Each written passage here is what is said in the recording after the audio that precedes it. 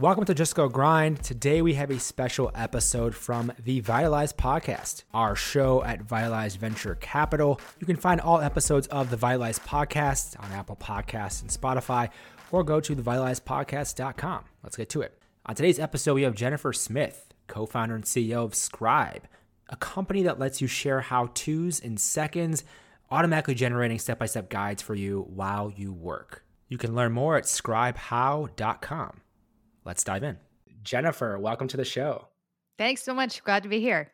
Yes. And with Scribe, I know I've done research on this, understand what it is. For people who just aren't familiar yet, what is Scribe, Jennifer? Scribe, we're a software company based in San Francisco, and we make it really easy to share how to do something. You ever get asked, hey, how do I, right before this, I asked you, how do I adjust my mic settings in here again? How do I do this thing? How do I generate this report? Scribe's a really easy way to be able to share with someone how to do something. So very simply, it's a Chrome extension or a desktop application. You click the record button and you just do that thing. And when you're done, you click stop record. And what Scribe will do is it'll auto-generate step-by-step written instructions with screenshots showing how to do that task. We call that a scribe. And so that becomes a really helpful way for next time someone asks you, hey, how do I, rather than having to jump on a Zoom with them or send them an email or give them a phone call or whatever, you can just quickly shoot them a scribe. And if you're working with a team or an external customer base, instead of them calling and asking you, they can go and find that scribe themselves. I have so many questions about this because I love the product. And as soon as I saw it, I was like, yes, I want to talk to Jennifer for sure. And with this though, tell me about the beginning. How did this get started in the first place? Yes, we started the company over 3 years ago now, and there's that famous Steve Jobs quote, right, where your history only makes sense when you look backwards and you can connect the dots. And for me, I originally started in management consulting. I joke I'm a recovering consultant. I spent 7 years working mostly in financial services, org and ops.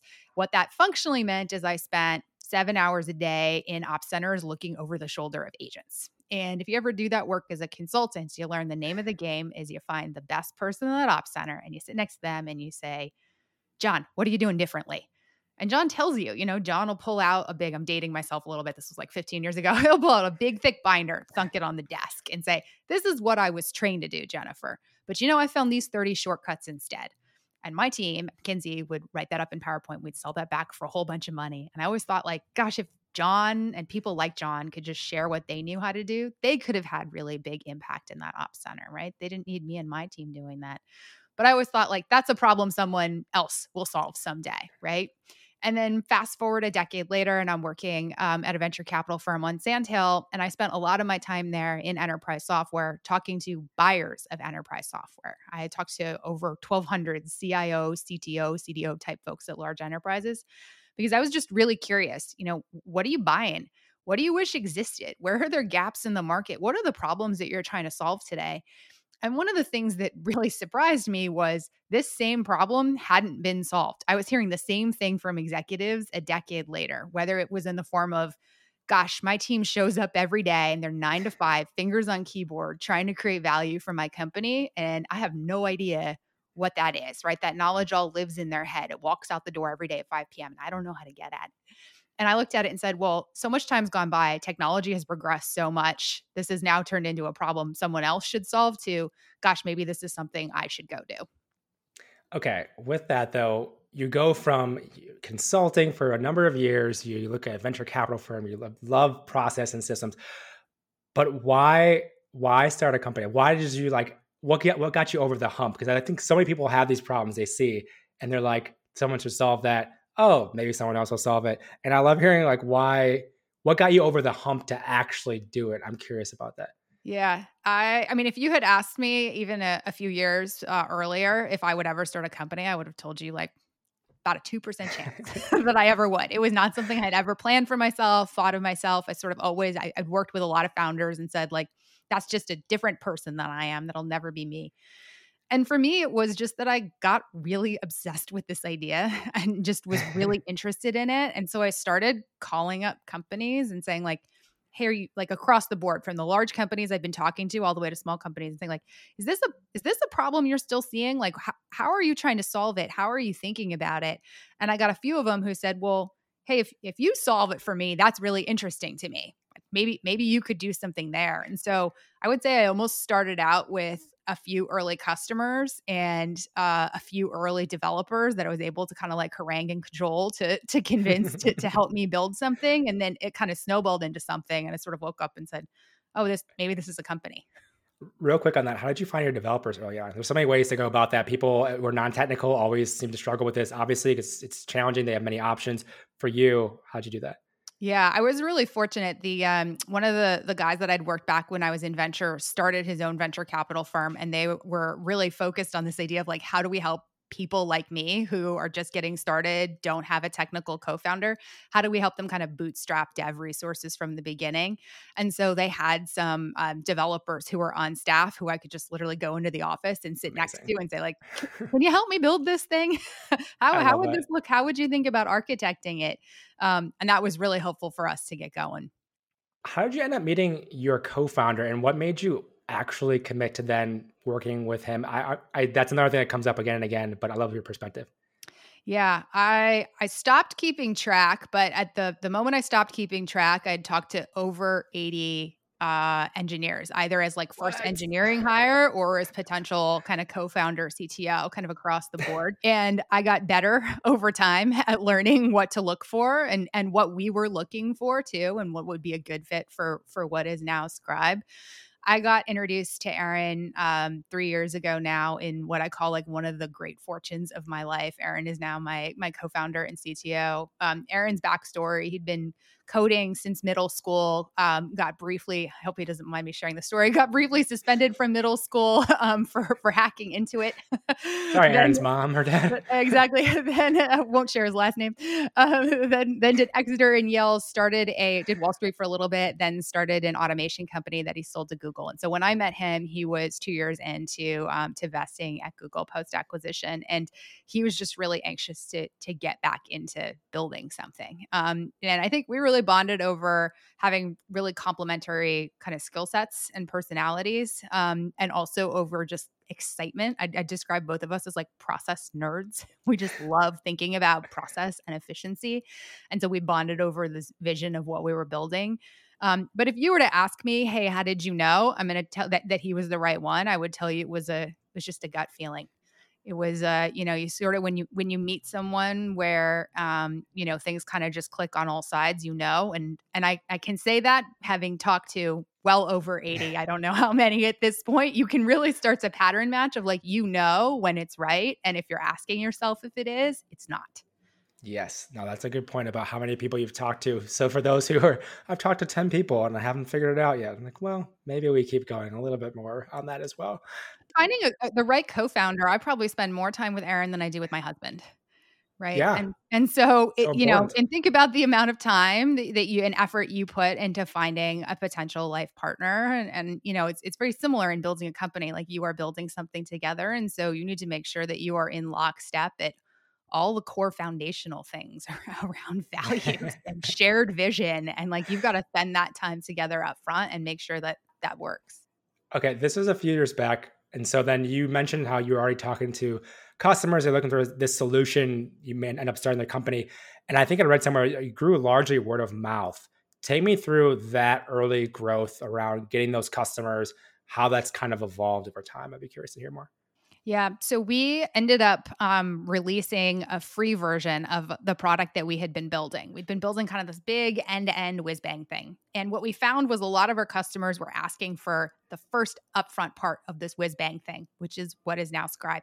Hey, could you watch my people do work and tell me what the processes are? Or can you help them create documentation faster for how to do something? Or gosh, our customers are always asking us how to use our software. Can we just use your software to automatically create documentation?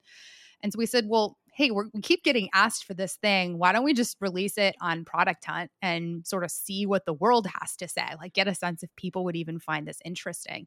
And so we kind of packaged together what we had and put it out in the world and kind of ignored it for a few weeks, to be honest. And what we saw was that our downloads were spiking. We were getting tons of phone calls and emails from folks saying like, hey, this is really great. Could you build these 3 other features instead? Or I would love to use it for this. Like, have you thought about supporting this kind of use case? And so it really, it just took off that way. And for a year and a half, we did no marketing, no growth. The team was just me and 4 or 5 engineers. And that was very purposeful. We said, we're going to run super lean and just focus on building a product and listening to what people have to, what do our users have to say? Let's just listen to them and then build in the direction that they're pulling us. And then the rest will kind of take care of itself. You mentioned it was a year and a half or so of that. What shifted that then from that method of growth to whatever it looks like today? I mean, what changed that? Because I know there's always, you look at product-led growth, look at people doing a real heavy sales model that's been pretty much documented and done repeatedly with like predictable revenue of that book, a lot of different things that way. Like what shifted you at that point, and then what does it look like today in terms of growth? Yeah, we said we're going to run painfully lean until we feel like the market is pulling it out of us and we are just dropping opportunity on the floor. And so Scribe had scaled to be in tens of thousands of organizations in over 100 countries. At the moment, we kind of popped our heads up and said, like, this is not sustainable anymore. We need to bring in some other people here, not just on engineering so we can build more of the product that's being asked for, but also on growth and marketing because people are asking us, why did you build this? What's the story behind it? We need to find a way to tell our story more publicly to the world. And so that was a shift that started really this past summer. We did our first kind of announcement of the company was when we announced coming out with $30 million in funding. And that was the first time we kind of publicly told our story. And now we've been really focused on both continuing to build product, but also like how do we now connect with users more in the communities that they're in creating a Scribe community as well. With that as well, I imagine different customer profiles and personas. Because if you're looking at launching a product, for instance, especially when you have a free product, like how did you distinguish between who were you actually going to target as you move forward? Was it just amount of users, like people were using it more than other people? Looked at like the enterprise value of some of the company. Like I'm just curious on how you kind of nail that in, because I've seen before with companies who they launch something for free and then that's like, oh well, who are we targeting? Like who are we going after? Like who should we actually like focus on? How'd you deal with Scribe? Yeah, it can be incredibly noisy, right? And especially with a product like Scribe, because it can be used by anyone who has to explain to someone how to do something.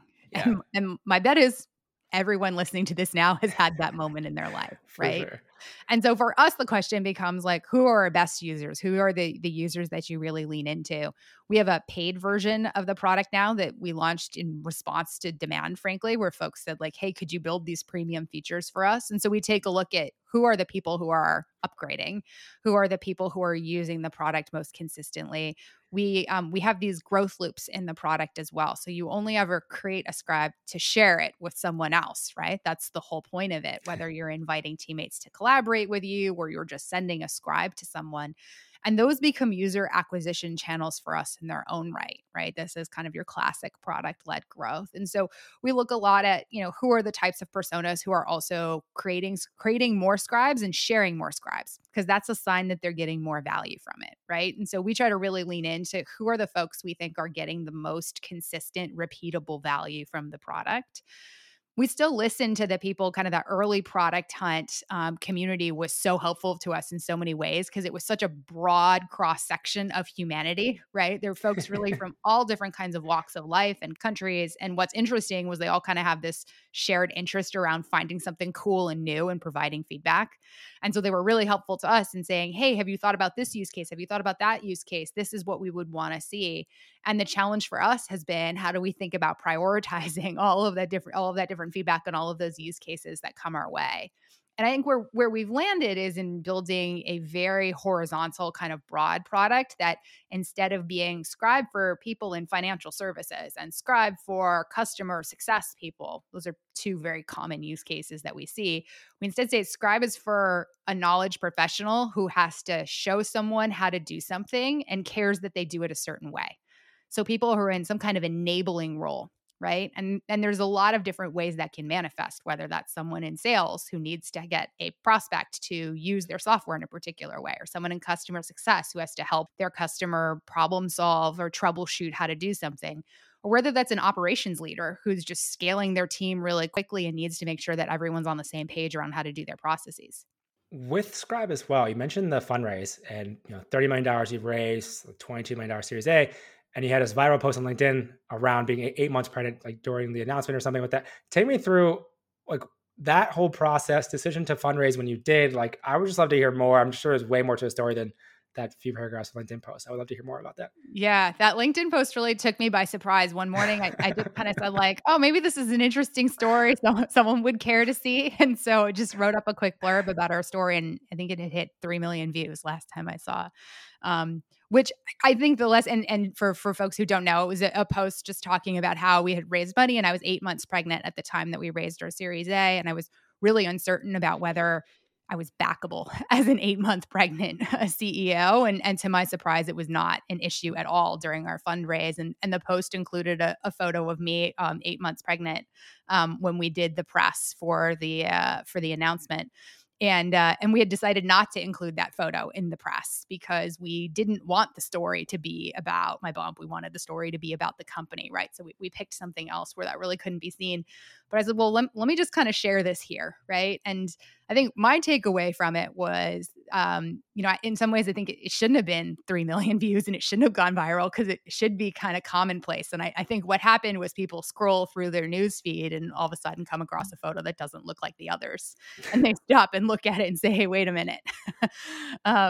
It was an interesting kind of story for us. We had raised our seed round back in February, and then got approached to do our Series A in August, and we had spent none of the money from our seed round.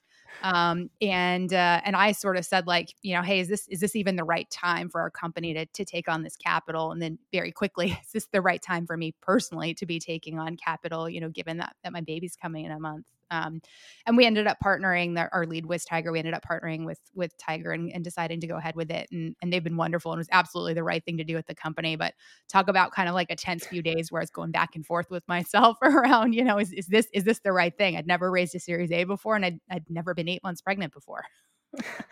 Why did you end up doing it? Why did you end up going with the fundraise at that point? And first off, I want to go back for a second. Actually, I want to give you credit. The hook was really good in that post, by the way. It's like 8 months pregnant, I just raised $30 million. That's also helpful when you're scrolling and you read that hook. I obsess about marketing like you obsess about systems. And so I see good copy. I'm like, oh, that's perfect. That's perfect. But also I'm curious, what got you over that then in terms of, okay, well, this is the time I'm going to make it happen to fundraise, even though we have cash in the bank we raised not that long ago, especially for venture standards.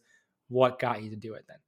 It was a mix of the right partners, because I believe it's not just capital, right? It's about getting the right people. We were really excited about the partners that we found in Tiger, and also looking at it and saying, well, gosh, what more could we do? What would this capital unlock for us as a business? And it just means we're able to go a whole lot faster and be a whole lot more aggressive in both our product development as well as, how we get out and tell our story and talk about what we're doing. At that time, I think I said we hadn't done any growth or marketing. And so we had just seen like what the organic growth had looked like from just word of mouth alone. And we said, gosh, this is really strong. This is incredibly powerful. Like what if we put gas on this engine? What could we do with it? With that too, I mean, I saw the list of angels as well. Number of notable angels in there. Was that always part of the strategy? Take me through that side, because I know other founders, if they have options, which is a great place to be in, if you can get them, it's like you're really picking, like you said, on the people. For you and those angels, how did that come about with those angels you have? Yeah, I'm such a huge fan of getting great angels on your cap table because for, a relatively small check when you're trying to construct a large round, space becomes a real issue, right? And so for a relatively small check, you're able to bring in folks who can potentially have really big impact on your business in a few different ways. We thought about folks who both had experience in the kinds of product we were trying to build or the kinds of go-to-market motions we were trying to build, or who had complementary skill sets to what me and the executive team had as well, who could bring a different kind of DNA. And I just went around and talked to folks in my network and said, who do you think are some of the best angels for X? Can you introduce me? And that was just a really great way to kind of quickly meet a roster and set of people. And I think to my point before, within a 30-minute conversation, like, is this the person I want to be on a journey with? Right. And so the ones where you vibe, it's such an easy way to kind of bring them in. And I use them all kind of in different ways now, but they're all very helpful to me, whether I'm trying to like gut check a marketing strategy or get some quick feedback on, hey, I know you've built this kind of product before. Like, how did you think about this? Or, hey, we're negotiating this sales deal right now. How have you thought about like these kinds of terms and conditions? Yeah, they can be so beneficial depending on what the value add is they have. I think I was talking to it might have been Jordy Hayes at Party Round, and I think he wanted why he started the company. It's helping founders fundraise in a simple way. And I think he mentioned it on that same thing around like he had someone who came in for like $1,000 or something, and they ended up bringing in I think it was like 50K in revenue or something, like something attributable to that angel. And it's like you can get so much value depending on who the person is, even if it's a small check. So I think founders have to always kind of think about that when you are raising, even if it's a smaller check, they can still bring a lot of value to you. Especially if they're former operators, right? Oh Because then yeah, sometimes they can very tactically answer questions that maybe your yeah. investors, if they haven't been operating for a bit, are gonna be a bit more removed from some of the details. Yep. Oh, exactly. I mean, you've seen the rise of that now, even with a lot of operator angels or operator with small funds. Like we see it a lot, which I find really interesting. I think it's going to continue because of that exact thing. They have the knowledge and experience. They're in it like right now. They can just tell you like what they're seeing and like get multiple perspectives you can ping off of, which is really helpful. And I know we have a few minutes left. I want to just dive a little bit deeper on the product because we've touched on it barely, but tell me through that experience, customer using your product. I've heard this on a different podcast, I think, but I want to hear so people have an idea of like how simple this is, how easy it is, and also like things you've thought about along the way with the product itself. Yeah, so we are really focused on how do we take the learning curve for Scribe to 0 for a new user. And so one of the things that we look at is from the moment that you land on our marketing site to the moment that you're able to create an account, download Scribe, create a Scribe, share a Scribe. We look at how long does that take someone? What's that journey look like? And it's under 4 minutes for your average user. Insane. We have, as I mentioned, users in over 100 countries. Many don't speak English who are outside the US. We haven't translated the product. They're able to get through in under 4 minutes. And so we've said, really, how can anyone, regardless of kind of background or level of digital literacy, be able to get in and use the product and be able to get value from it really quickly? And I think this is really important, especially if you think about what we're trying to do, right? Because I think one of the big reasons that you see kind of difficulty around sharing this knowledge today is because there's a lot of friction. Like if you say to me, hey, Jennifer, how do I generate that quarterly report again? Or like, how do I customize my settings here? Like, gosh, now I've got to think about, am I emailing you? Am I sending you a Slack? Am I taking screenshots and putting them in a Google Doc, right? And then I have to take the time to actually do that. With Scribe, we said, what if documentation could just be digital exhaust? What if it was just the byproduct of you doing your normal work? What if you just click the record button and you do what you normally would do, and Scribe automatically generates all of the steps and instructions for you? And of course, you can go in and edit and customize it as you'd like, but the point is you shouldn't have to, right? That should be nearly frictionless. We should take that effort down to nearly 0. All you have to do is click that button. And so we're really focused on how do we take friction out of the process really at every step of the way. So you don't have to do anything more than say like, oh gosh, I want to share something, click and be done with it. I love it. So simple. And where can people go to learn more about Scribe and connect with you as well if they'd like to, Jennifer? Yeah, they can check us out if you go to scribehow.com, scribehow.com. There'll be a big button, check out Scribe for free. I could also share a promo code for our paid upgrade version with this audience as well. I'll share it with you and you can link to it afterwards. Sure. And if folks have feedback, just hit us up and let us know what you think. We always love to hear from people who are using the product and the value they're seeing out of it. Awesome. Thank you so much for the time today. Really appreciate it. Yeah, thanks so much. Great to be here. Hey, thanks for listening. If you want to learn more about us, head on over to vitalize.vc. You can also follow us on Twitter at vitalizevc, or you can follow me on Twitter at JustinGordon212. Have a great day, and I'll talk to you in the next episode.